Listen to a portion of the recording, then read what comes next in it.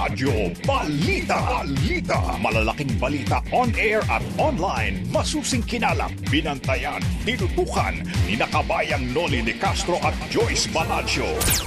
Sa Radyo Balita.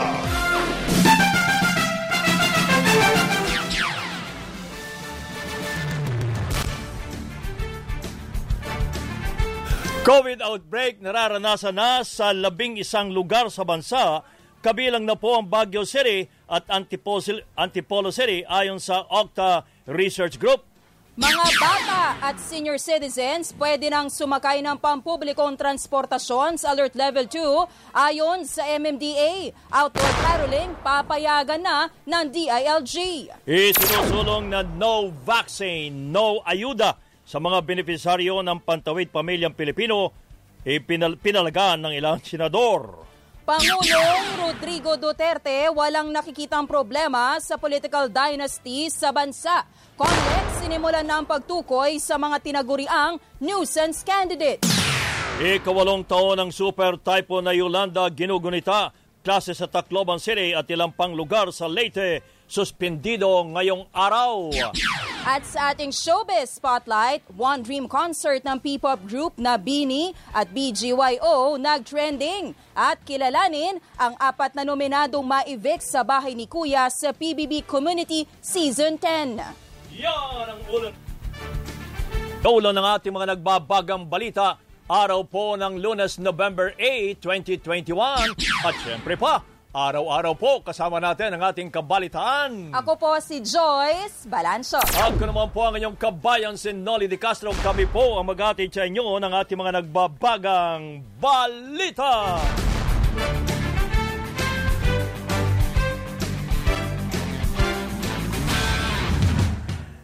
Pinapayagan na pong sumakay ang mga bata sa pampublikong sasakyan at matatanda ngayong ibinabana sa Alert Level 2 ang quarantine status sa Metro Manila.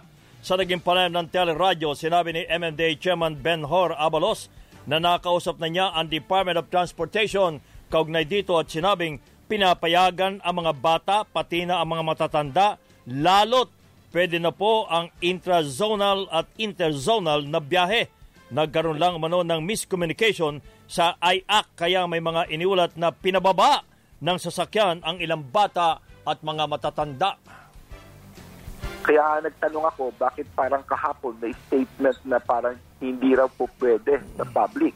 Ang sabi sa akin ni Yusek Steve Pastor, nagkaroon lamang ng miscommunication sa IAC pero pwede raw ang matatanda at bata sa public transportation. Just to clarify it.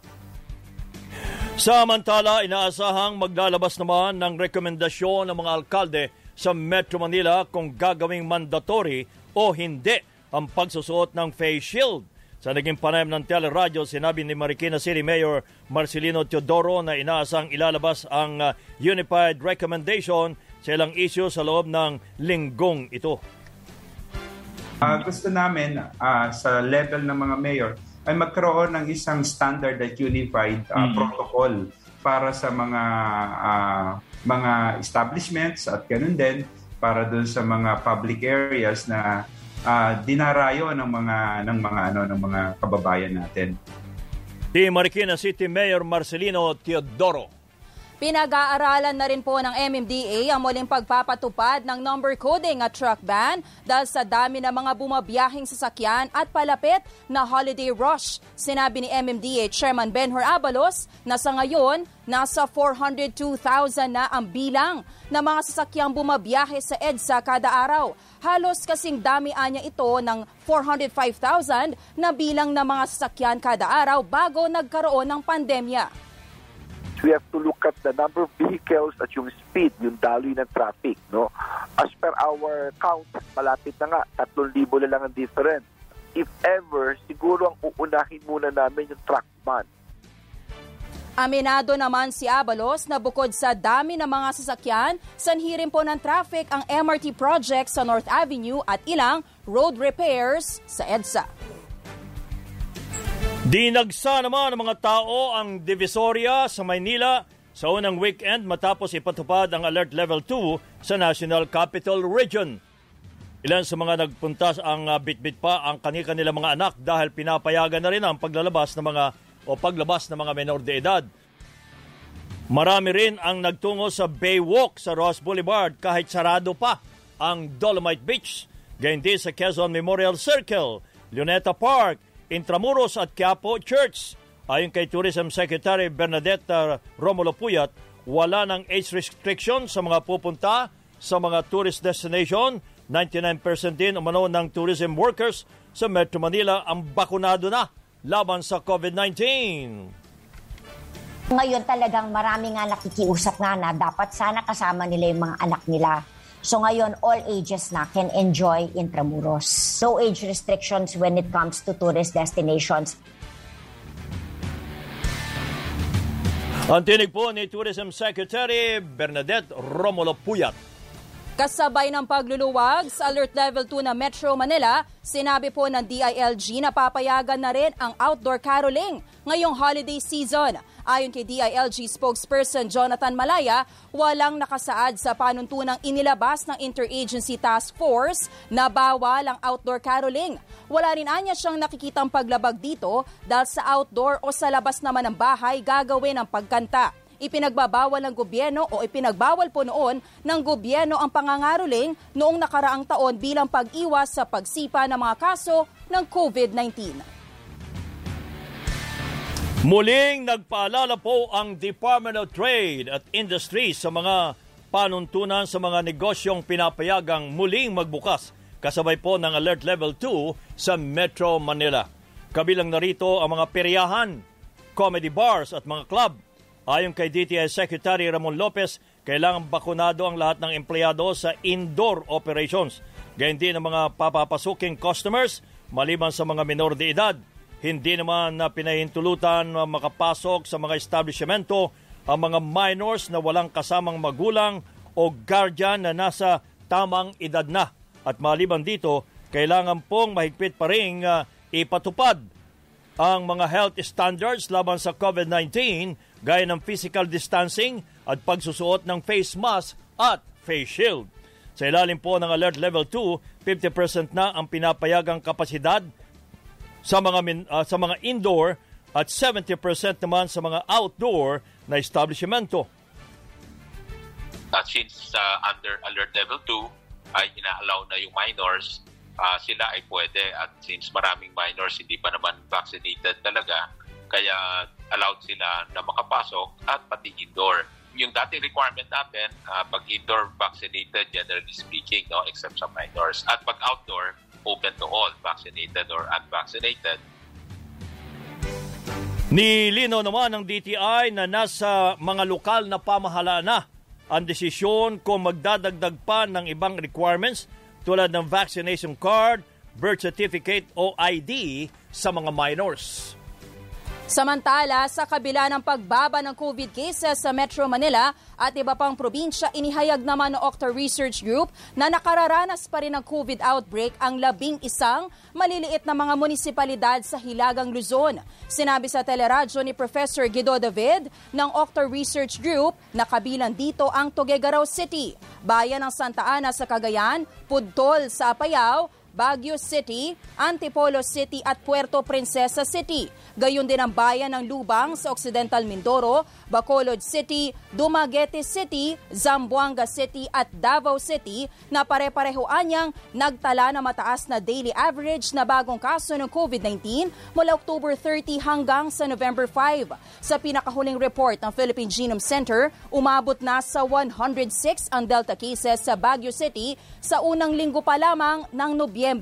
May naitala namang 116 alpha cases at nananatili sa 52 ang beta cases. Sa kabila nito, tiniyak naman ng Department of Health na nasa ligtas na level pa rin ang healthcare utilization sa bansa.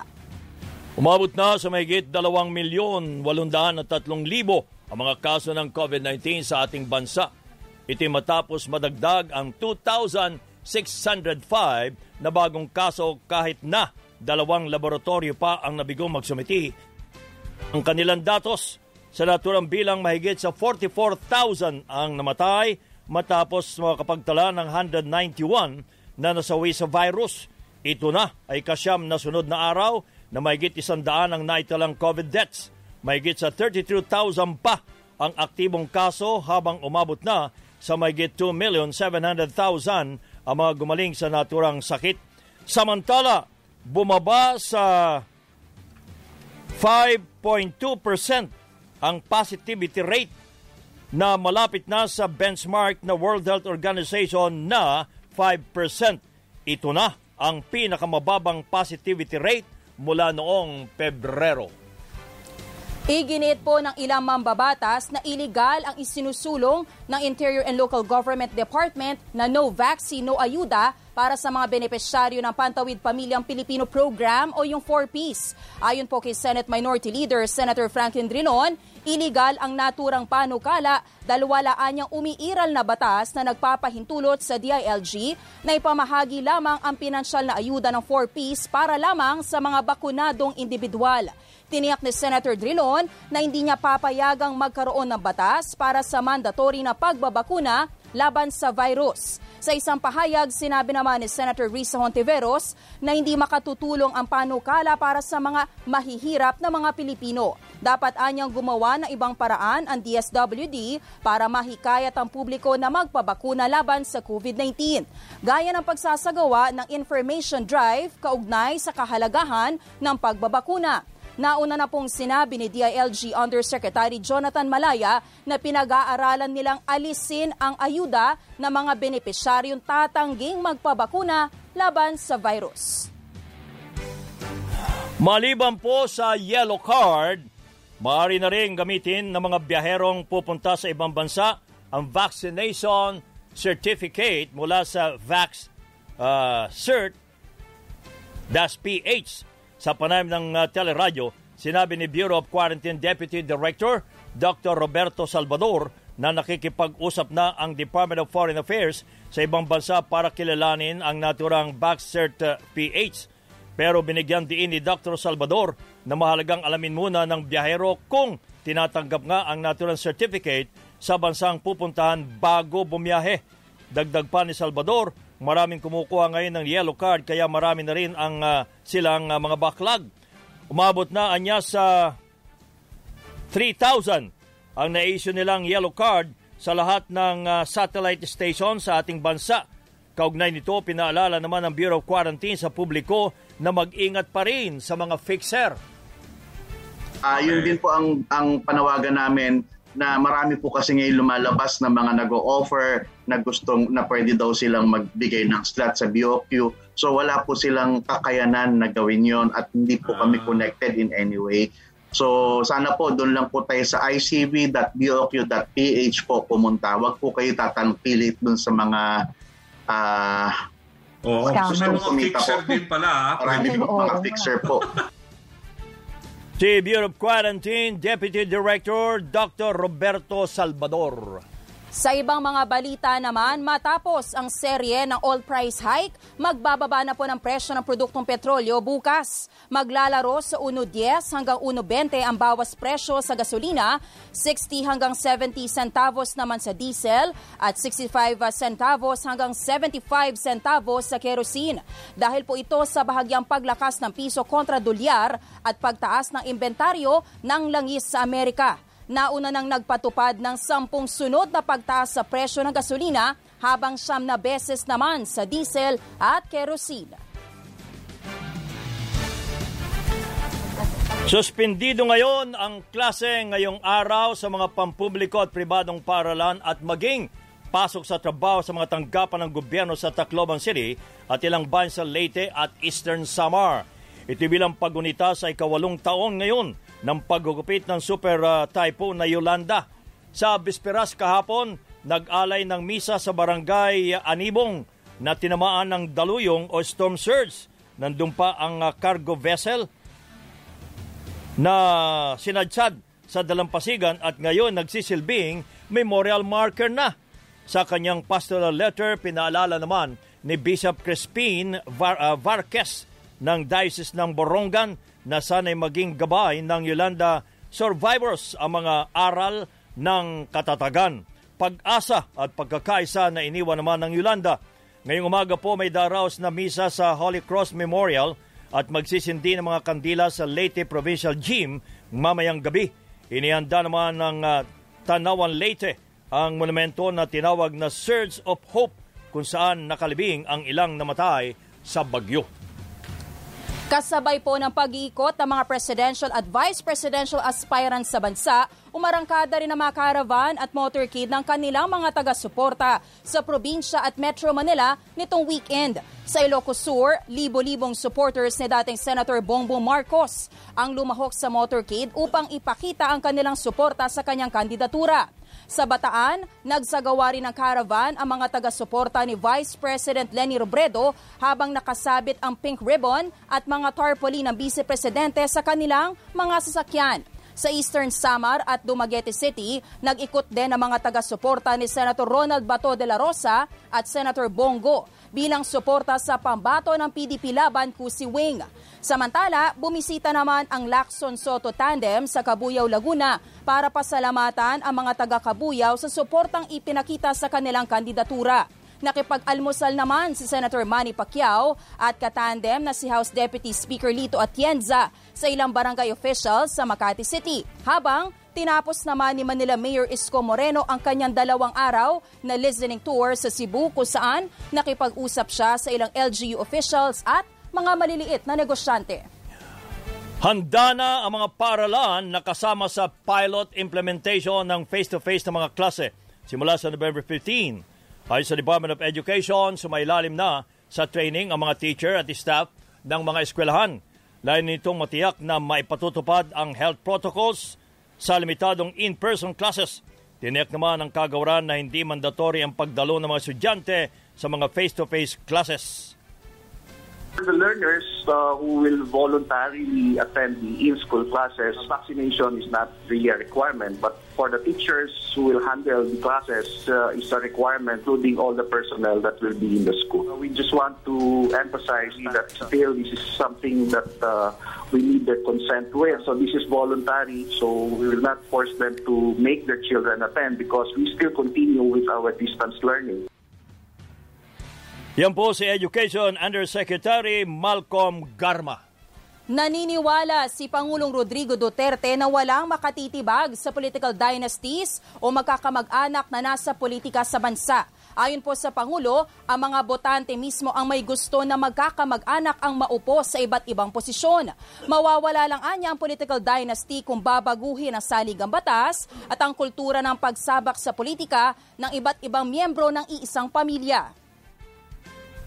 Unless you change the whole picture, unless you change the constitution, unless you change the culture, pwede pa siguro. Pero ani lang gihapon, we will have dynasties. And dynasties are not bad. Ang problema sa dynasty, kaning pamilya nga mugunit o sa lugar unya suluhon ang tanang negosyo, patyon ang kontra unya pagkadugay in some areas ang mga mayor na mo'y dula sa droga. Si Pangulong Duterte ang ama ni incumbent Davao City Mayor Sara Duterte Carpio, Vice Mayor Baste Duterte at 1st District Representative Paulo Duterte.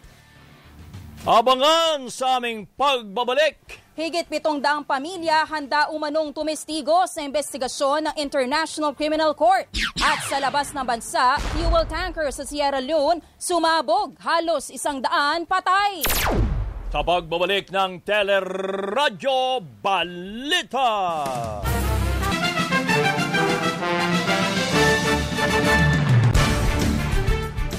Patuloy po ang ating mga balita sa Radyo Balita. Sa labas muna ng ating bansa, may 9 ang patay at mahigit sa 100 ang sugatan nang sumabog po ang isang fuel tanker sa Sierra Leone sa West Africa. Unang nakabanggaan ng tanker ang isang truck sa lugar kaya tumagas ang kargang gasolina. Sinasabing dinumog ito ng mga tao para sumalok sa sumisirit na gas pero sumabog naman at naaksidente ang sasakyan. Naabo ang karamihan sa mga namatay na biktima habang nagpapagaling sa paggamutan ng mga sugatan. Patuloy pa rin ang investigasyon ng insidente. Samantala, sa gitna ng investigasyon ng International Criminal Court sa War on Drugs ng Administrasyong Duterte, iginiit ng grupong Ideals Incorporated na siyang nagdodokumento ng mga paglabag ng karapatang pantao sa administrasyon na may higit 700 pamilya na ang handang makilahok sa investigasyon sa War on Drugs. Sa panayam ng teleradyo, sinabi ni Attorney Carlo Brolagda, ang project coordinator ng Ideals Incorporated, na sinimulan nilang makipag-usap na sa mga pamilyang biktima umano ng laban kontra droga noon pang 2017 at handaan niya silang tumistigo at magsumite ng mga dokumento. Sa isyu naman anya ng pag-ako ni Pangulong Duterte sa mga napatay na drug lords at mga alkalde, sinabi ni Attorney Brolagda na bagamat hindi ito sapat, pwede itong gamitin ng ICC laban sa Pangulo para sa mas malalim na investigasyon. Pwedeng magamit to laban sa kanya pagdating sa ICC kasi magiging medyo malaki yung epekto nito kasi mababalitaan rin siya ng International Court. So pag ginamit yon, posible kasing gamitin ito para mag-further ng investigation. Kasi kumbaga kapag sinabi na niya na meron siyang inutos na pagpatay ngayon, maaring marami pa siyang ibang pinagawa sa buong bansa. Si Attorney Carlo Brolagda, ang project coordinator ng Ideals Incorporated. Naghain naman ang petisyon ng kampo ni Julian Ongpin sa Department of Justice para iatras ang arrest warrant sa kanyang kasong possession of illegal drugs. Ayon kay Attorney Dennis Manalo, abogado ni Ongpin, maliban sa naturang petisyon, hiniling din nila sa korte na bawiin ang impormasyong inihain laban sa kanyang kliyente sa San Fernando, La Union. Gayon din ang pagbawi sa inilabas na precautionary hold departure order laban kay Ongpin.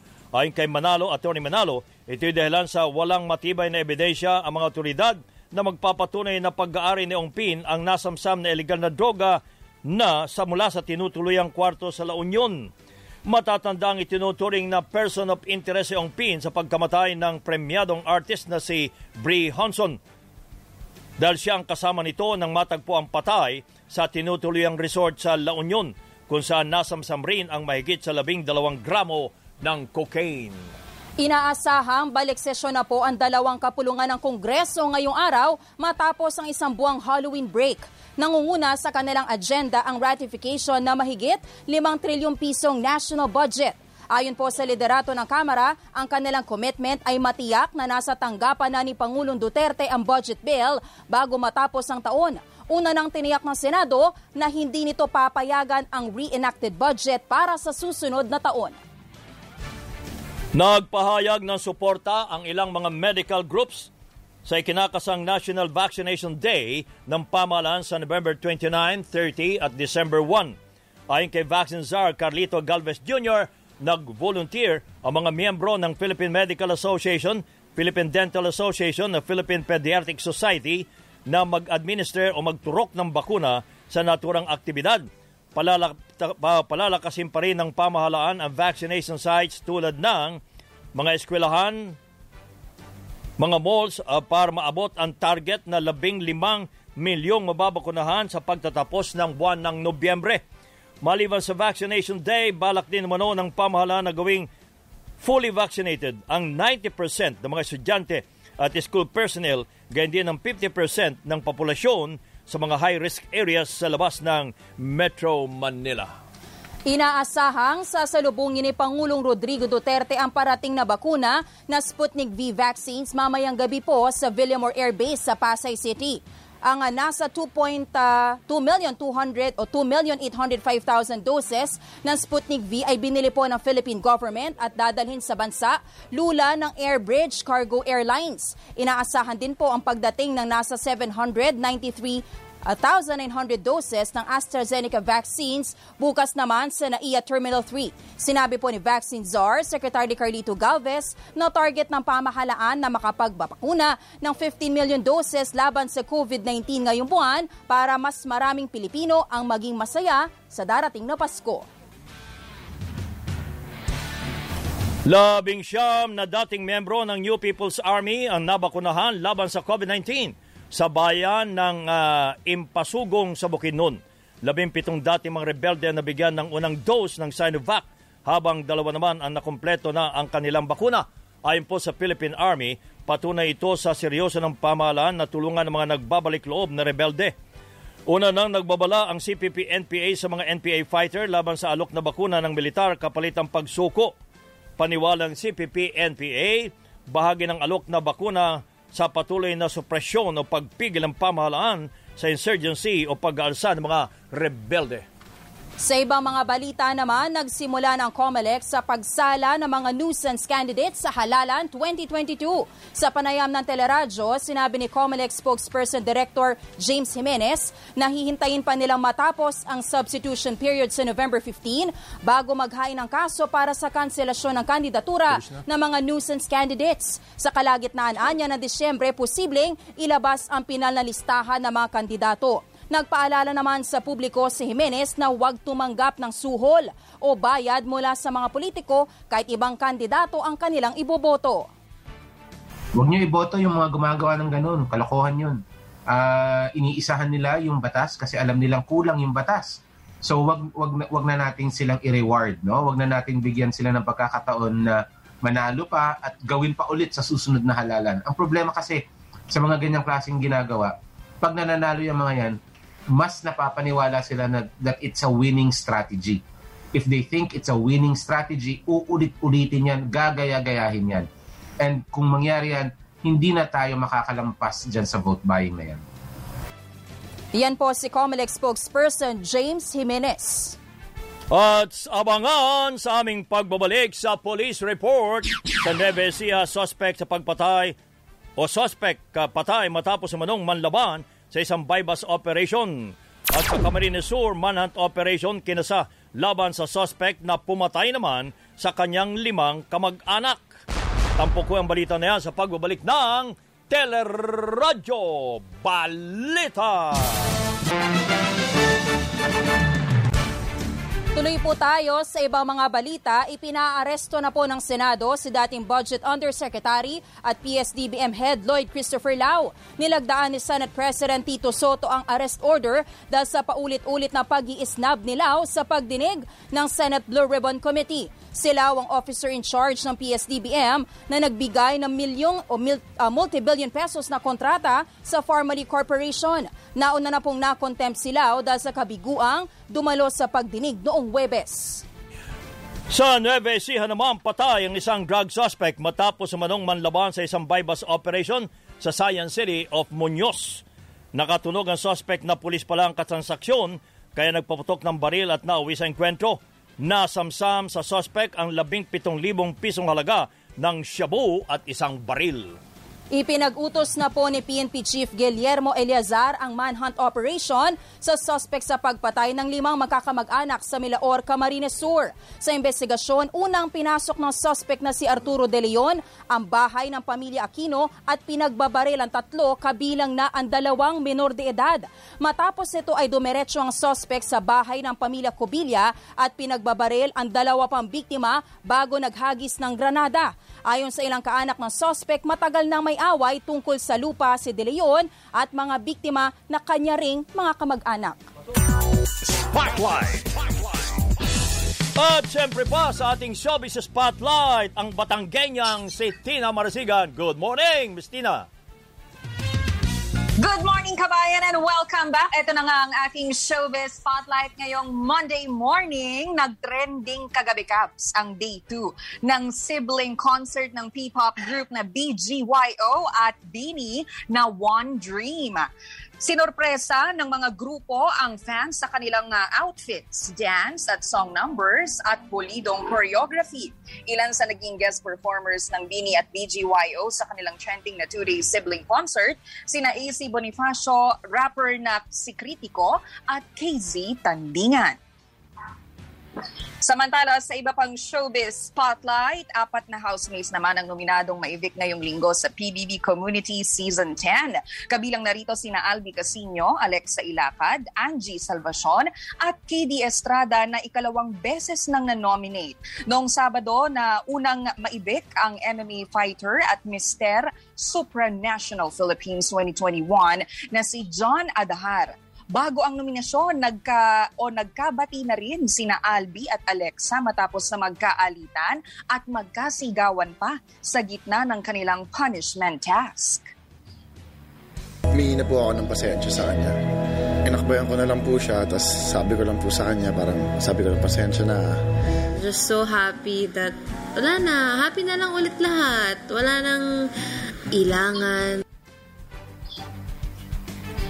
Correct ka dyan, Alexa. Happy lang dapat. At yan po ang ating showbiz spotlight ngayong Monday morning.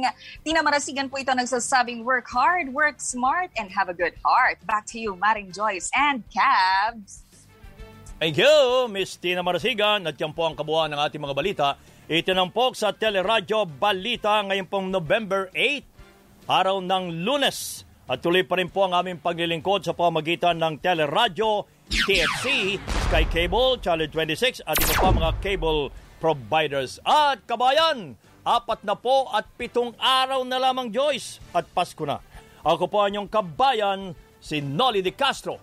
Mga kapamilya, nandito pa rin po kami para sa inyo. Kaya tuloy pa rin po ninyo kami napapakinggan sa ABS-CBN Radio Service App, ABS-CBN News App, at live streaming sa i1TFC, news.abs-cbn.com at sa Facebook at YouTube channel ng ABS-CBN News. Hanggang bukas mga kapamilya, ako po si Joyce Balancho.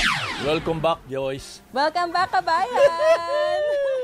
Babalik ko kami at abangan nyo ang palatuntunang Kabayan!